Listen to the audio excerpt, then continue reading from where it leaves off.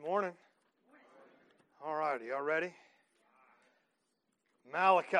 Let's do it. All right, so I know some of you probably don't know where that is in your Bible. That's totally fine. You have a thing called a table of contents. Seriously, open up to the table of contents and you'll find that the book of Malachi, it's one of those really tiny books. It's very small. It's probably going to only occupy maybe 3, maybe 4 pages. Unless you have a study Bible, and it might be like 20, with the notes and everything. It's at the very end of the first section of your Bible. Now, first section, what am I talking about? What's the first section? Old Testament. Very good. And if there's an Old Testament, then we can presume that there is a what Testament? New Testament. Old versus new. So we studied Matthew, and that took about a year and a half. And we emphasized how Matthew was placed strategically in the biblical narrative to transition us from the Old Testament to the New Testament. Malachi has a similar role. It's there to serve as the end, as the final scene, so to speak, of the Old Testament story. Now, I know I've got some movie fans in the room, and there's one thing you can guarantee will happen if you go watch a Marvel movie. The movie ends, and the credit starts to roll, and then you can look across the movie theater, and you know who's a Marvel movie fan and who is not based on what happens when the credits start to roll. Now, how do you know? Because the people who actually watch these movies for real, perfectly still, you know this movie's not over. There's still a post-credit scene. Everybody that gets up, you're like, oh, they don't know what's going on. They didn't really watch this movie. All right, there's a sense, okay, where, there's a movie, right? The movie's important. The narrative of the movie's important, but you've got to know what happens in that post-credit scene, because that post-credit scene sets up what's coming next. Now, I know who my Marvel fan people are in the room, because they're going, that's right. And there's another one coming out, and I'm not counting the days, but it might be in 2 weekends. But anyway, so, and there'll be a post-credit scene in that one too. All right, so I'll say all that to say, there's a sense in which, in that same sort of fashion, Malachi is that post-credit scene. The narrative has happened. The story of the Old Testament is complete. The drama has unfolded, but clearly something's undone. There's an incompleteness to the story of the Old Testament. If you read the story of the Old Testament, of course, it takes a while. On Wednesday nights, we've been studying the big picture story of the Old Testament. You get to the end, and you feel like something else must be coming. There's another piece of the story. And Malachi's narrative, Malachi's story, Malachi's oracle is the word we're going to use, is that post-credit scene that sets up what's coming and gives a little bit of commentary on what's already happened. So as we dive in, let's go ahead and just read the first verse. We're going to unpack the history of what's going on with Malachi. I've given enough time. I hope you've found it by now. If nothing else, go to Matthew and then back up a couple of pages, and you will find Malachi. So it says, Malachi chapter 1, verse 1, says, the oracle of the word of the Lord to Israel by Malachi. All right, a lot's going on in this verse. So let's just unpack the historical background, which we emphasize heavily when we study a book, because we want to read the Bible the way it's intended to be read, not put our meaning into it, but read it the meaning it was supposed to have given to us. So let's unpack what's going on. So number one, it says the oracle. The oracle. Now, if you have a different translation, you may see a completely different word that seems to have nothing to do with the word oracle. Does anybody have a translation that says burden? All right, the word burden. In the Hebrew, it's the same word. Same word refers to both. The idea is God has given a message to this guy that's almost like a burden to him. Have you ever felt like or something you had to do? Some conversation you had to have with someone. It almost feels like that thing you need to say becomes a burden to you. Here's what we're getting at. The message Malachi is going to share, by and large, is not a positive one. Right, if God gave you a positive message, hey, go share this positive message with the world, how would you feel? Unless you're Jonah. Oh, yeah, this is great. I want to go share a positive message. When God says, I want you to go tell my people how horrible and wicked they are and how I'm going to judge and punish them, how might you feel about that message? That's an oracle. All right, that's this kind of prophecy. This is a word from the Lord. It's not Malachi's word. Maybe there's an apprehension even to sharing it. Man, that's a hard word to say. So Malachi has been given this message from the Lord. And now remember, every time in the Old Testament, when you see Lord, all capital letters, but small, what does that mean that word is? Yahweh. This is God's name. It's not the word Lord.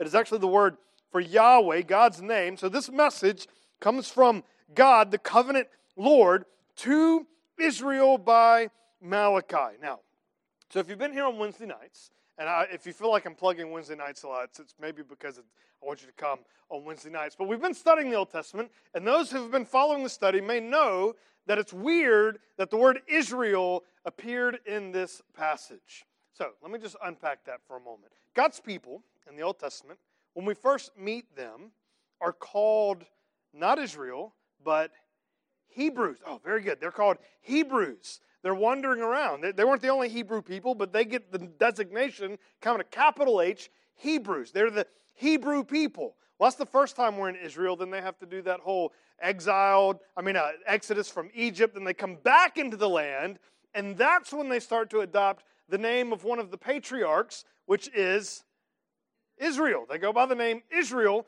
for a time. And then after they sin, God destroys them, they get sent into exile, and they come back. Rather than being called Israelites, they get a new name. Do you know? Jews. Why are they called Jews? Because primarily the surviving tribe was the tribe of Judah. And so the shortened form of saying you're a Judite is saying you're a Jew. And of course that name grows to refer to the Benjamites who survived, as well as the Levites. So it's interesting that set in that period, that's when Malachi was written. After they've come back, after they've developed a lot of new cultural identity, they're referred to as Jews rather than Israelites. Malachi references them as not Jews, but what? Israelites. He's got a point.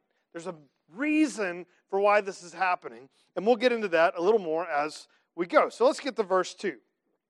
And you'll see this is kind of how the setup of Malachi is going to be. I have loved you, says the Lord. Who's speaking? God. God himself is speaking. Virtually all of Malachi is first person. God speaking to his people. I have loved you. Now, he's not emphasizing that he doesn't anymore. This is not I used to love you. He's saying, I've been loving you. For a long time now, I have loved you faithfully. I have loved you well. I've been a good God. I have loved you. That's his statement. I have loved you. Now, have you ever been told that God loved you? Now, we hear that. Now, have you ever been in seasons of your life where someone says God loves you and you doesn't feel like he does?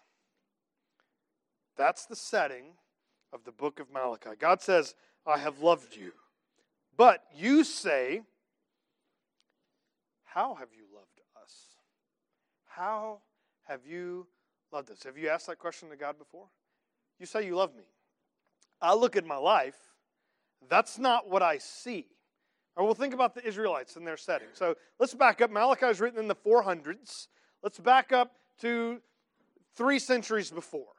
So we get into that era. Things are going all right in Israel, except they've adopted a new religion. And rather than worshiping Yahweh, the Lord, they're worshiping different types of idols.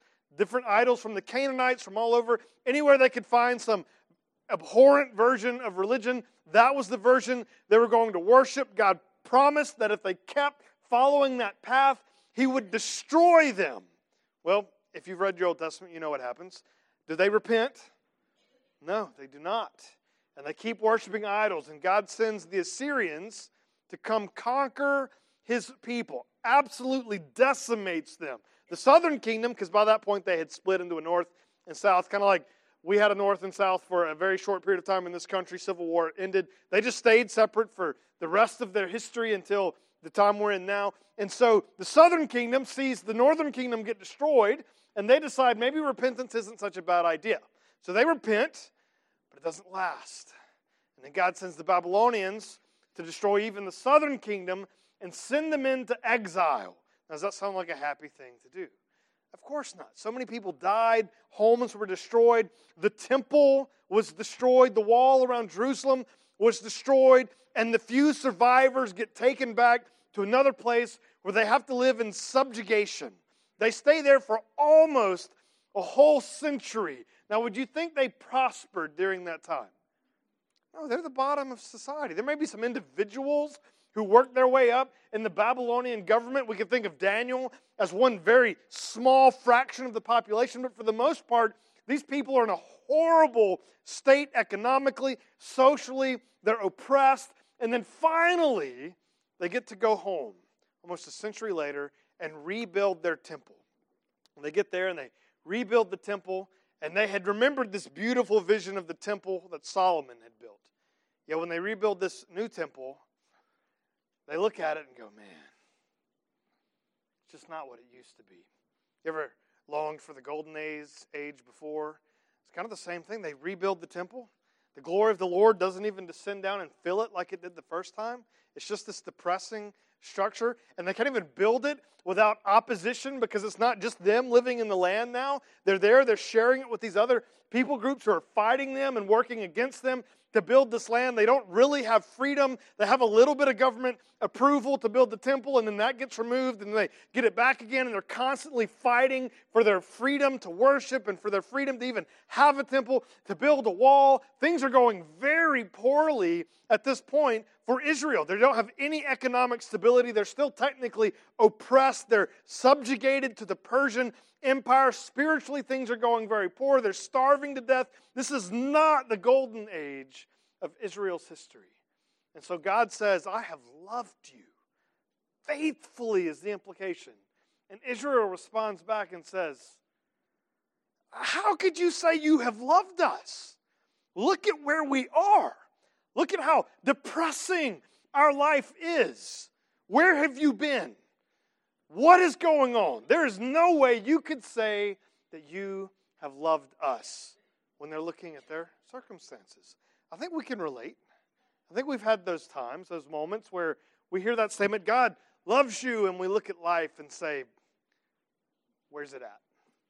All right, I don't see it. All right, so God's going to answer the question. He's not going to give Israel the opportunity to answer it for itself because Israel's theology is never as good as God's, and so he's going to answer the question for them. This is how he does it. Is not Esau Jacob's brother? Now, this is going way back in Old Testament history. So we're leaving Malachi, and what book of the Bible do we have to go to for this story? Genesis, all the way to the beginning. This is the very first book of the Bible. So quick rehash of who these characters are. You remember Abraham. Abraham was called by God. Instead of serving the many gods of Persia, he was to serve the one true God, Yahweh. And he's promised, I'm going to give you this land. Later, that's the land of Israel. But at this point in the narrative, it's not his land yet. He's a Hebrew, meaning he's a wanderer. But he settles for a short time in this land of Canaan. And God promises to give him a son. Now, that's a long story. Takes a while for that to happen. But who is that son? What's his name? Isaac. So Isaac is born. He is the one through whom the covenant, I'm going to give you this land, make you a great people, a great nation. It follows through Isaac, not Abraham's other children. Can you name one of the others? The one before? Ishmael. It's not through Ishmael. Only through Isaac. Then Isaac falls in love, gets married, and she gives, okay, it's so confusing. He has a baby, but you know what I mean, right? His wife, Rebekah, has twins, okay? And who are those twins? Jacob and Esau, okay? You probably, if you've grown up in church or read the Old Testament much, very popular stories about these two stealing birthrights and inheritance and all of that kind of stuff. So that's who we're talking about. Jacob versus Esau. Now, which of the two does the covenant promise fall on? Jacob. It's Jacob and all of his descendants. So before that, Abraham had many children, but it was only through Isaac. Isaac had two, but it was only through Jacob. But then Jacob, he has 12 sons, and they're known as the 12 what of Israel? 12 tribes, right? So it's his whole family he gets renamed Israel later. It's that guy we're talking about. So you have twin brothers. One is Jacob, one is Esau. So here's how God answers the question. How have you loved us? And so God says, is not Esau Jacob's brother, declares the Lord.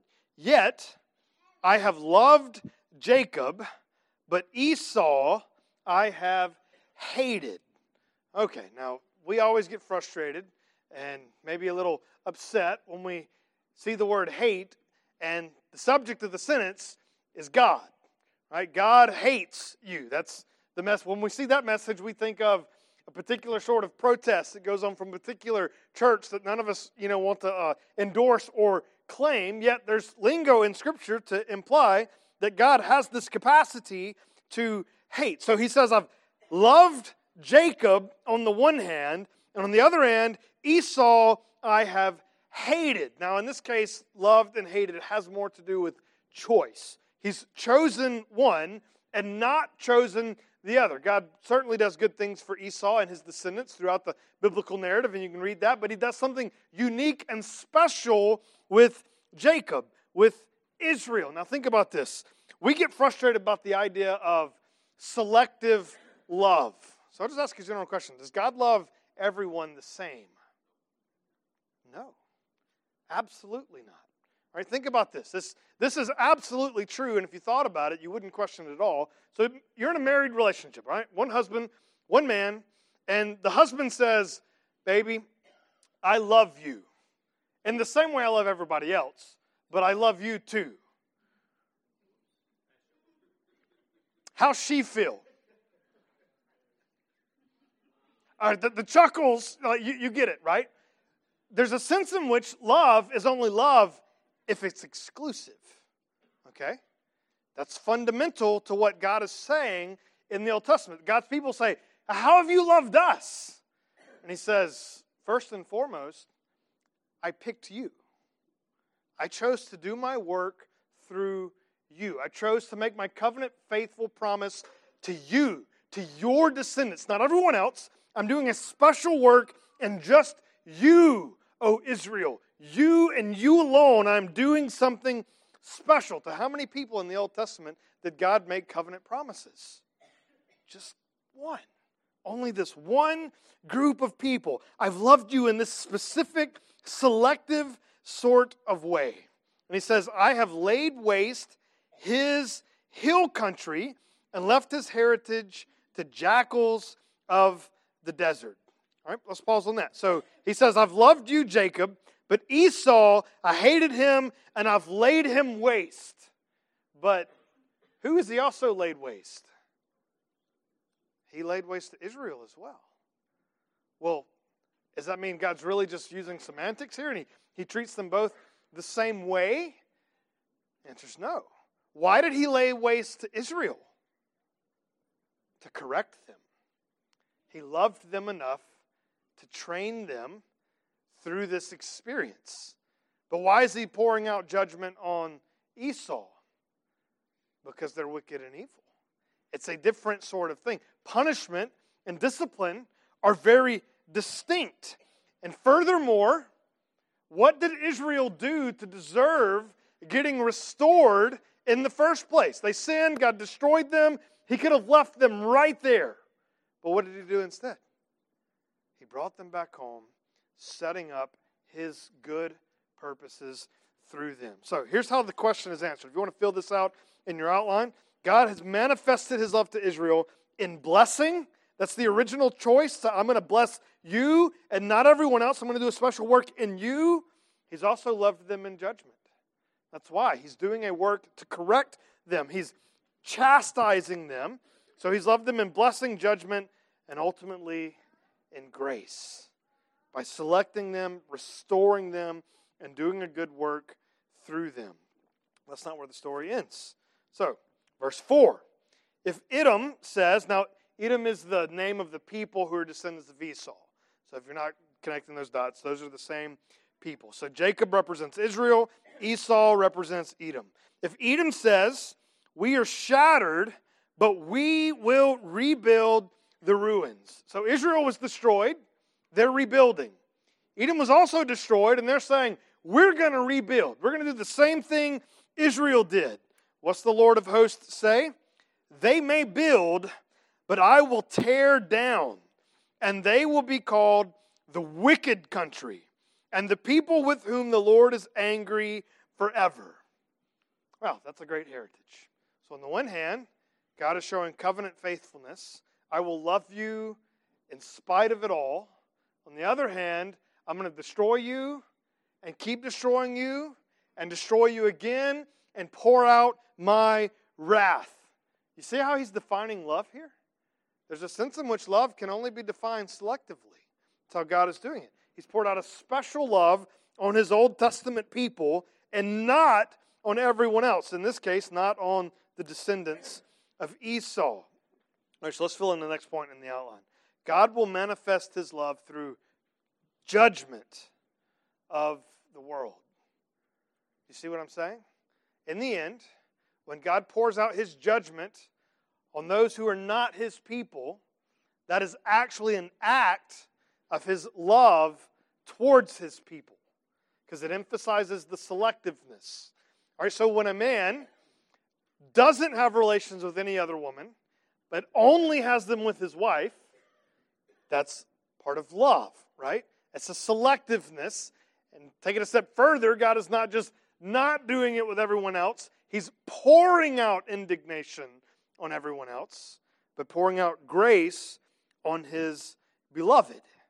So this is what Malachi is emphasizing. So think about what Malachi is telling his people. They're in destitution. They're broken. They're spiritually messed up in a plethora of ways. We'll get into all of that as we work through Malachi. And Malachi's first message is, in spite of everything you think you see and understand, know that I love you, says the Lord. What's the implication? I'm doing something. I've got a plan unfolding. Now, we have the New Testament perspective, right? We know how the book ends. There's a prophet coming. Elijah is going to return and prepare the way of the Lord himself. God in the flesh is going to come and restore his people, to bring salvation, to do the greatest work of love that has ever been manifested and ever will be. This is what is coming. This is the word he's making to them. But let's see the last verse. See how it comes together. Your eyes shall see this, and you shall say, great is the Lord beyond the border of Israel. This is a big deal in the Old Testament. We have a slightly different understanding of God culturally than the default culture had 2,000 years ago, 2,500 years ago. They thought of gods as deities, as being localized. So if you were in one country, you needed to honor that God while you were in that country. But if you left that country, what could that God do to you? There were local deities, right? That's why you had to go to a temple to worship that God. If you wanted to worship a Greek God, where did you have to go? To Greece. You had to get to one of those temples and worship that God there. But what's God trying to show his people? He's not the God of the land of Israel.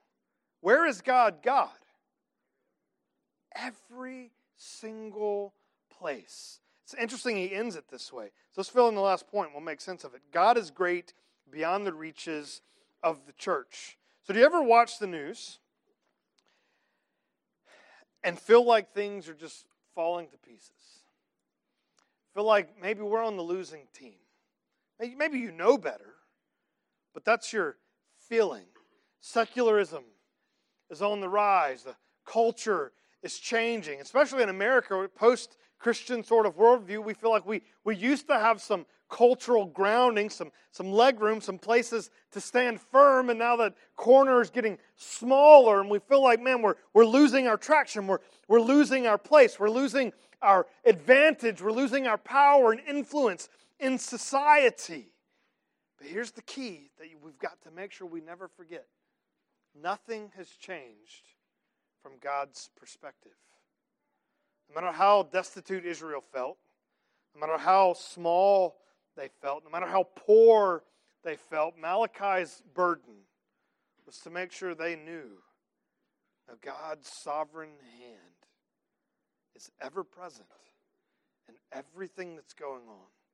And He's got some plan that included this suffering.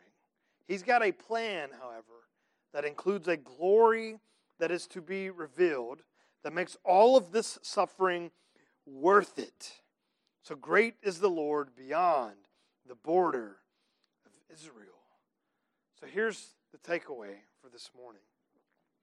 When we look at the culture that is around us, maybe you don't have to look that far out. Maybe you can just look at the circumstances you inhabit every single day. And you feel the strain and the tension and the suffering. You feel the overwhelmingness of the brokenness of culture, of the world bearing down on you. Know that God is great. Not just here on a Sunday morning when we sing a song or read a scripture, but in every single circumstance. And that His plan is working out perfectly. God has no plan B's. Plan A is what is happening. And that's what Malachi is about. And as we dive in, we're going to see it's not all positive. There's a lot of negative. But God, through it all, is great beyond the borders of this church.